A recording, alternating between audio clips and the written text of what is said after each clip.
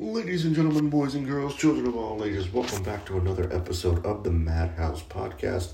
As always, I am your host, Mad Max. In today's episode, we're going to be talking about the WWE pay-per-view or event known as Crown Jewel. It's the fourth annual Crown Jewel, and this was the event that takes place over in Saudi Arabia. You know, this was during the whole deal they wanted to bring back. Crown Jewel's been the event that they've had over there. They've been doing this for this one marks the fourth. So for the past 4 years, they've been having events over there in Saudi Arabia and everything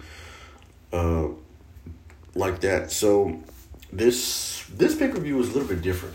The hype behind it, you saw some big matches and everything like that, but the hype behind it was always a little bit iffy for me because you kind of, out of all the shows that come out on the WWE schedule, this is probably the most predictable one, because you know who's going to win and you know who's not going to win because based on what they had over there. So you had the opening match was Brock Lesnar versus Bobby Lashley, which I thought was incredible. That was a great way for Lesnar to kind of come back, but this match was just really, really a heavy-hitting brawl, and this was probably the first time, I think, in a long time where they made Lesnar look vulnerable.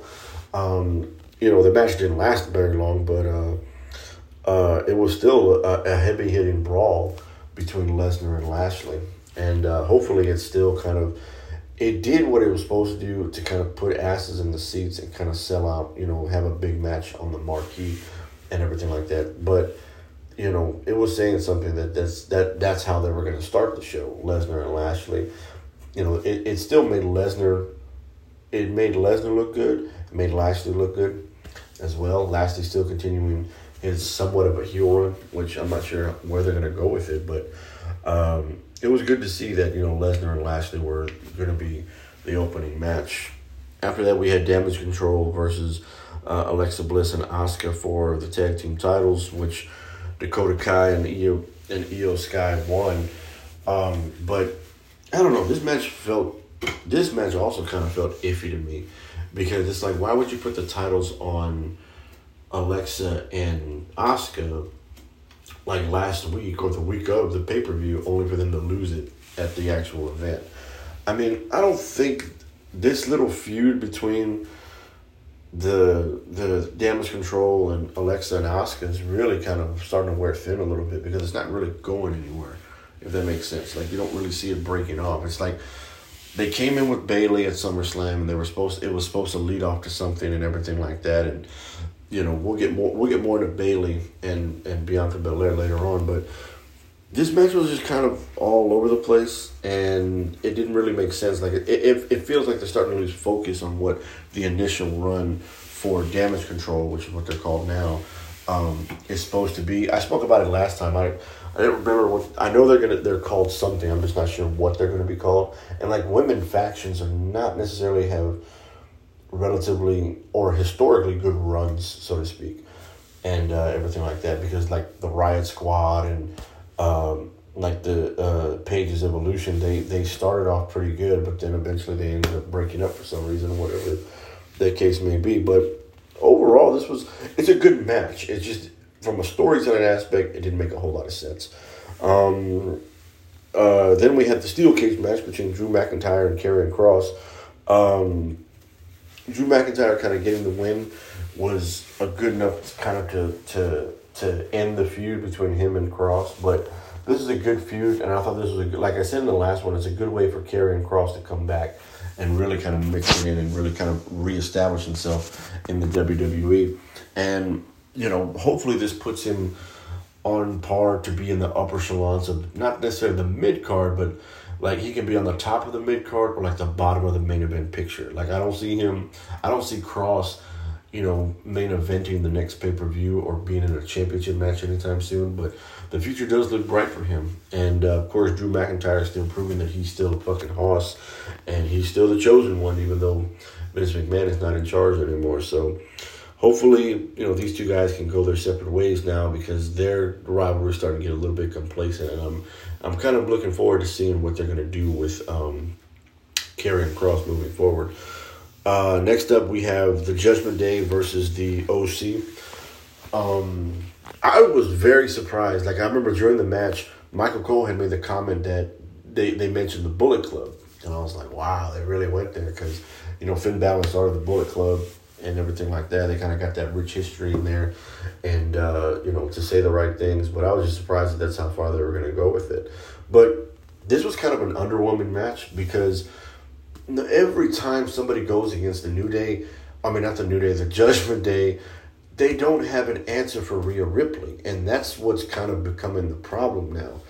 It's like it worked when it was Edge in them because they had Beth Phoenix. But we haven't seen them since the last pay-per-view, since Extreme Rules, for whatever reason, and everything like that. Now they're trying to go after AJ Styles. AJ Styles brings back the original, the OCs basically, and everything like that, Carl Anderson and Luke Gallows. But it's like, unless they find some type of foil for Rhea Ripley, the Judgment Day are going to win all of their matches. And it doesn't really make a whole lot of sense. Finn Balor's a great heel. He could work. He plays off of it great. Damian Priest is really good as like the enforcer because he's kind of like the big guy of the group. Dominic Mysterio, I don't really understand why they put him with that group because, the promo he cut where he's this generation's Eddie Guerrero, and I was like, that's a bit much. And everything like that. But his in-ring skill is getting better. I will say that, but I don't think it's ready for prime time. He's not going to be I don't think he's going to be the breakout star of that group. And to be honest, I think the breakout star of that group is probably either going to be Damian Priest or Rhea Ripley. But unless they have a female to take out Rhea Ripley, the Judgment Day is always going to win. And it's like, it doesn't really make a whole lot of sense. They can't bring anybody back. There's rumors that, Charlotte Flair's coming back. I don't know if she's actually going to get involved with there. But Charlotte Flair was on SmackDown, so that didn't really make a whole lot of sense either. But like I said, man, the Judgment Days kind of run their course. So unless they find unless they put together a good team to go up against the Judgment Day, which includes a female to handle Rhea Ripley, but the Judgment Day is just going to keep on barreling through everybody as much as they can. Next up, we got Braun Strowman versus Omos. This match was just two fucking guys that were, they're trying to be unstoppable force versus the immovable object. It was basically like Andre the Giant versus Big John Studd. And I think Jim Cornette had said it best one time when he says, when you have a big hulking brute going up against another hulking brute, nobody's going to pay to see that because somebody has to look vulnerable. Somebody has to look weak.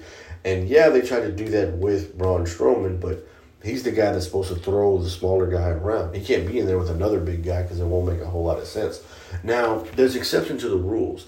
Like, Undertaker Kane works because both of those guys are workhorses. They can actually get over and they're smooth in the ring. Mark Henry, Big Show work because those guys are fucking professionals, and despite their size. But Braun Strowman works to an extent. Almost doesn't. Almost is not going to take bumps. Almost is not going to take, arm drags and everything like that. He's not going to do that really at all. He's the guy that throws people around. And to be honest, this match kind of was tough to sit through. It was like less than 10 minutes to watch, but at the same time, you could tell both these guys were gassed within like the first 5 minutes of the match. So, that match went according to plan and it did what it was supposed to do. I don't think it would have made a difference. I don't think it was something that Braun Strowman coming back to the WWE should have gotten involved with. But, that's neither here nor there, and we'll see what happens. I'm glad that Braun is back, but, I just want to see what else they can do with him. And Almost has got to get something going because he works to an extent. Like he worked fine with AJ Styles, but then when they moved him away, it didn't really work out the way they thought it was going to. And I gotta say that that's a Vince McMahon thing, and it really didn't work. So hopefully they can find something for him to do, which I think they will, because they're going places with all these guys coming back, and with almost fighting off these ham and eggers, 4-on-1, trying to prove a point. That's not really the point. That's not really the way you get over a big guy like that. So we'll see what happens. Next up, we got the Tag Team Championship match. It was the Usos versus the Brawling Brutes. This match, we knew for a fact that they were going to do it, because if anybody is going to break the New Day record, or if anybody's going to stop the Usos from breaking the New Day's record, it's probably going to be the New Day. So I would have been very surprised if the Brutes would have won that match, but but I see what they're trying to do. They're trying to get the Usos to be a dominant tag team. And to be honest, them and the New Day, they're probably the most dominant tag teams we've seen in a long time, probably since the Attitude Era. Because we had some good ones in that Ruthless Aggression era and then the PG era, but nothing really to this extent. So, we'll see what happens. I would like to see another Usos New Day rivalry, because their rivalries have always been good. But, we'll see what happens. And then the idea that Jey Uso is wrestling with a broken wrist or something like that, that remains to be seen. And, I'm assuming that now, because the Usos won this match, they're going to fight the New Day on Friday night. And, maybe I got this burning feeling that the New Day are probably going to win that match and, cut them off on their incredible run as tag team champions. But who knows? And then, of course, we got the last woman standing match between Bianca Belair and Bayley. This match really looked kind of shoddy to me. And what I mean by that is, they really didn't, the spots that they tried to do with, the golf cart was involved. When Bianca tried to hit her finisher, and it looked like Bayley legit, moved the chair into the wrong spot. Her knee hits it. All these spots that the women were trying to do in this match really, really kind of goes to show you that, it was they tried to make it up on the fly rather than kind of have the wherewithal. I don't think this was a bad match, but I think the match went on a lot longer than it should, and you kind of saw the flaws and faux pas in their match. They wanted to have a hard-hitting match in Saudi Arabia, but I don't think the audience really bought into that. And then you could totally tell that they were kind of out of the match when the girls were messing up their spots and things like that. They tried to get the fans over. I remember when that golf cart came out, I was like, oh, shit. It's going to be one of those. And I thought it was going to be this crazy finish because, the rivalry between Bianca and Bayley it's gone on as long as it could. Hopefully at Survivor Series it kind of comes to an end, but, we'll see what happens, because I don't know how much longer I can take, watching these two go at it. And it's not becoming repetitive, and it's not becoming unwatchable. It's just that I don't think they have as much chemistry as the WWE wants them to have. Bayley's a great heel.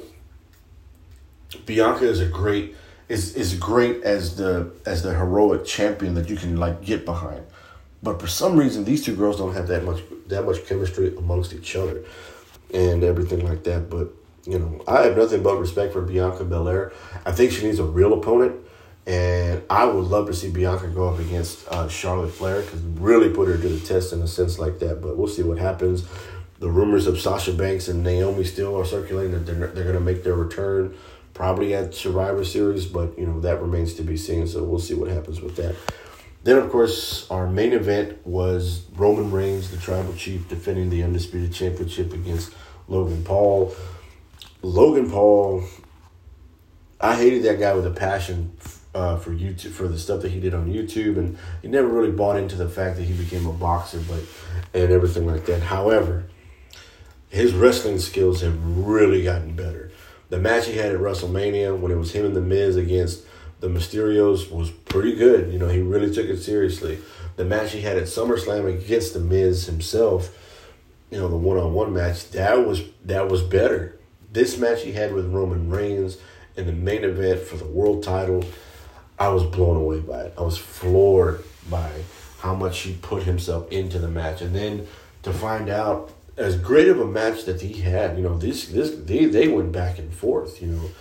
I had no doubt in my mind that Roman was going to win. But I was like, there's no way they're going to give this kid, Logan Paul, the title, especially in fucking Saudi Arabia, but and everything like that. However, he actually had Roman Reigns reaching for his shit, Roman Reigns looked vulnerable and everything like that. And, it looked as if that, we're witnessing, somebody come into their own and really, really step up and rise to the occasion. It's very, very rare when outsiders come in and have a string of matches put together and get better with each one. You had certain guys come in here and they'll have one match. Like when Bad Bunny had the tag team match it was him and Damian Pierce against The Miz and John Morrison, which I was blown away by how in shape and how credible Bad Bunny looked. And the same thing with Logan Paul. Logan Paul, this is his third match on a WWE pay-per-view. WrestleMania, SummerSlam, and then now Crown Jewel. I would like to see more from him, but unfortunately, Logan Paul confirmed on his Instagram that he got injured. Torn meniscus, torn PCL, and a strained ACL. So, we're probably not going to see him until after WrestleMania. So, that was kind of unfortunate. But man, that match, when the Usos came out and attacked, his little entourage that he had there, and then Jake Paul came out. I thought that was kind of cool that Jake Paul came out with his own music, and he actually looked like a badass and everything like that. And I was like, damn, WWE is doing a better job of making them look like badasses than they actually do when they step in the ring with these other guys who are either retired or way past their prime. I got nothing but respect for guys like Jake Paul, for what they do in the boxing ring and things like that. I understand he's trying to become like a legit, fighter and everything like that rather than just being a prize fighter, but I tip my hat off to Logan Paul, man. I've been a wrestling fan for a long time, and he's one of the very few guys that have come into the WWE as an outsider and really kind of put on a clinic. He's working with Shawn Michaels. It's unfortunate he got hurt in the match against Roman Reigns, but the match that he had really, really solidifies the fact that this guy could actually legit become a hell of a wrestler. He's come a long way. I think, to be honest, I think he's put in better match. Those three matches that he's had are better than anything that guys like Dominic Mysterio's ever has done. Dominic's okay, when you put him in the ring with guys who can, run the match and everything like that. But, I don't think he has the athletic ability that Logan Paul has, to where Logan Paul, he had Roman Reigns to make him look good. He had The Miz to make him look good. And everything like that, to say the least. But this was just something out of the ordinary from an outsider. And then the rumors that he was going to be signed to the WWE, and now that he is signed, I'm kind of I'm kind of anxious to see where he goes from here. Like, if he's going to have another match, is he going to have is he going to have a run or something like that, and things like that. I'm looking forward to seeing what he can actually do in the WWE, but. Unfortunately, we got to wait and see, with his injury. I couldn't even notice he got injured in the match until, he had posted it on social media. So, we'll see what happens, man. He had a good run. He had a good match against Roman Reigns. Roman Reigns still continuing his dominance and everything like that. I'm not sure what the future holds for Roman Reigns. I know he's ready to take some time off, but we'll see what happens. I think if anybody's going to take the titles off of him, it'd probably have to be somebody we know and who's already established. Me personally, I think it should be Kevin Owens or even Seth Rollins, but we'll see what happens. We'll see what happens for the future, because Survivor Series is coming up in 3 weeks, and they're bringing back War Games, so we'll see what happens in that. When that comes around. But anyways, guys, that's going to go ahead and do it for today's episode.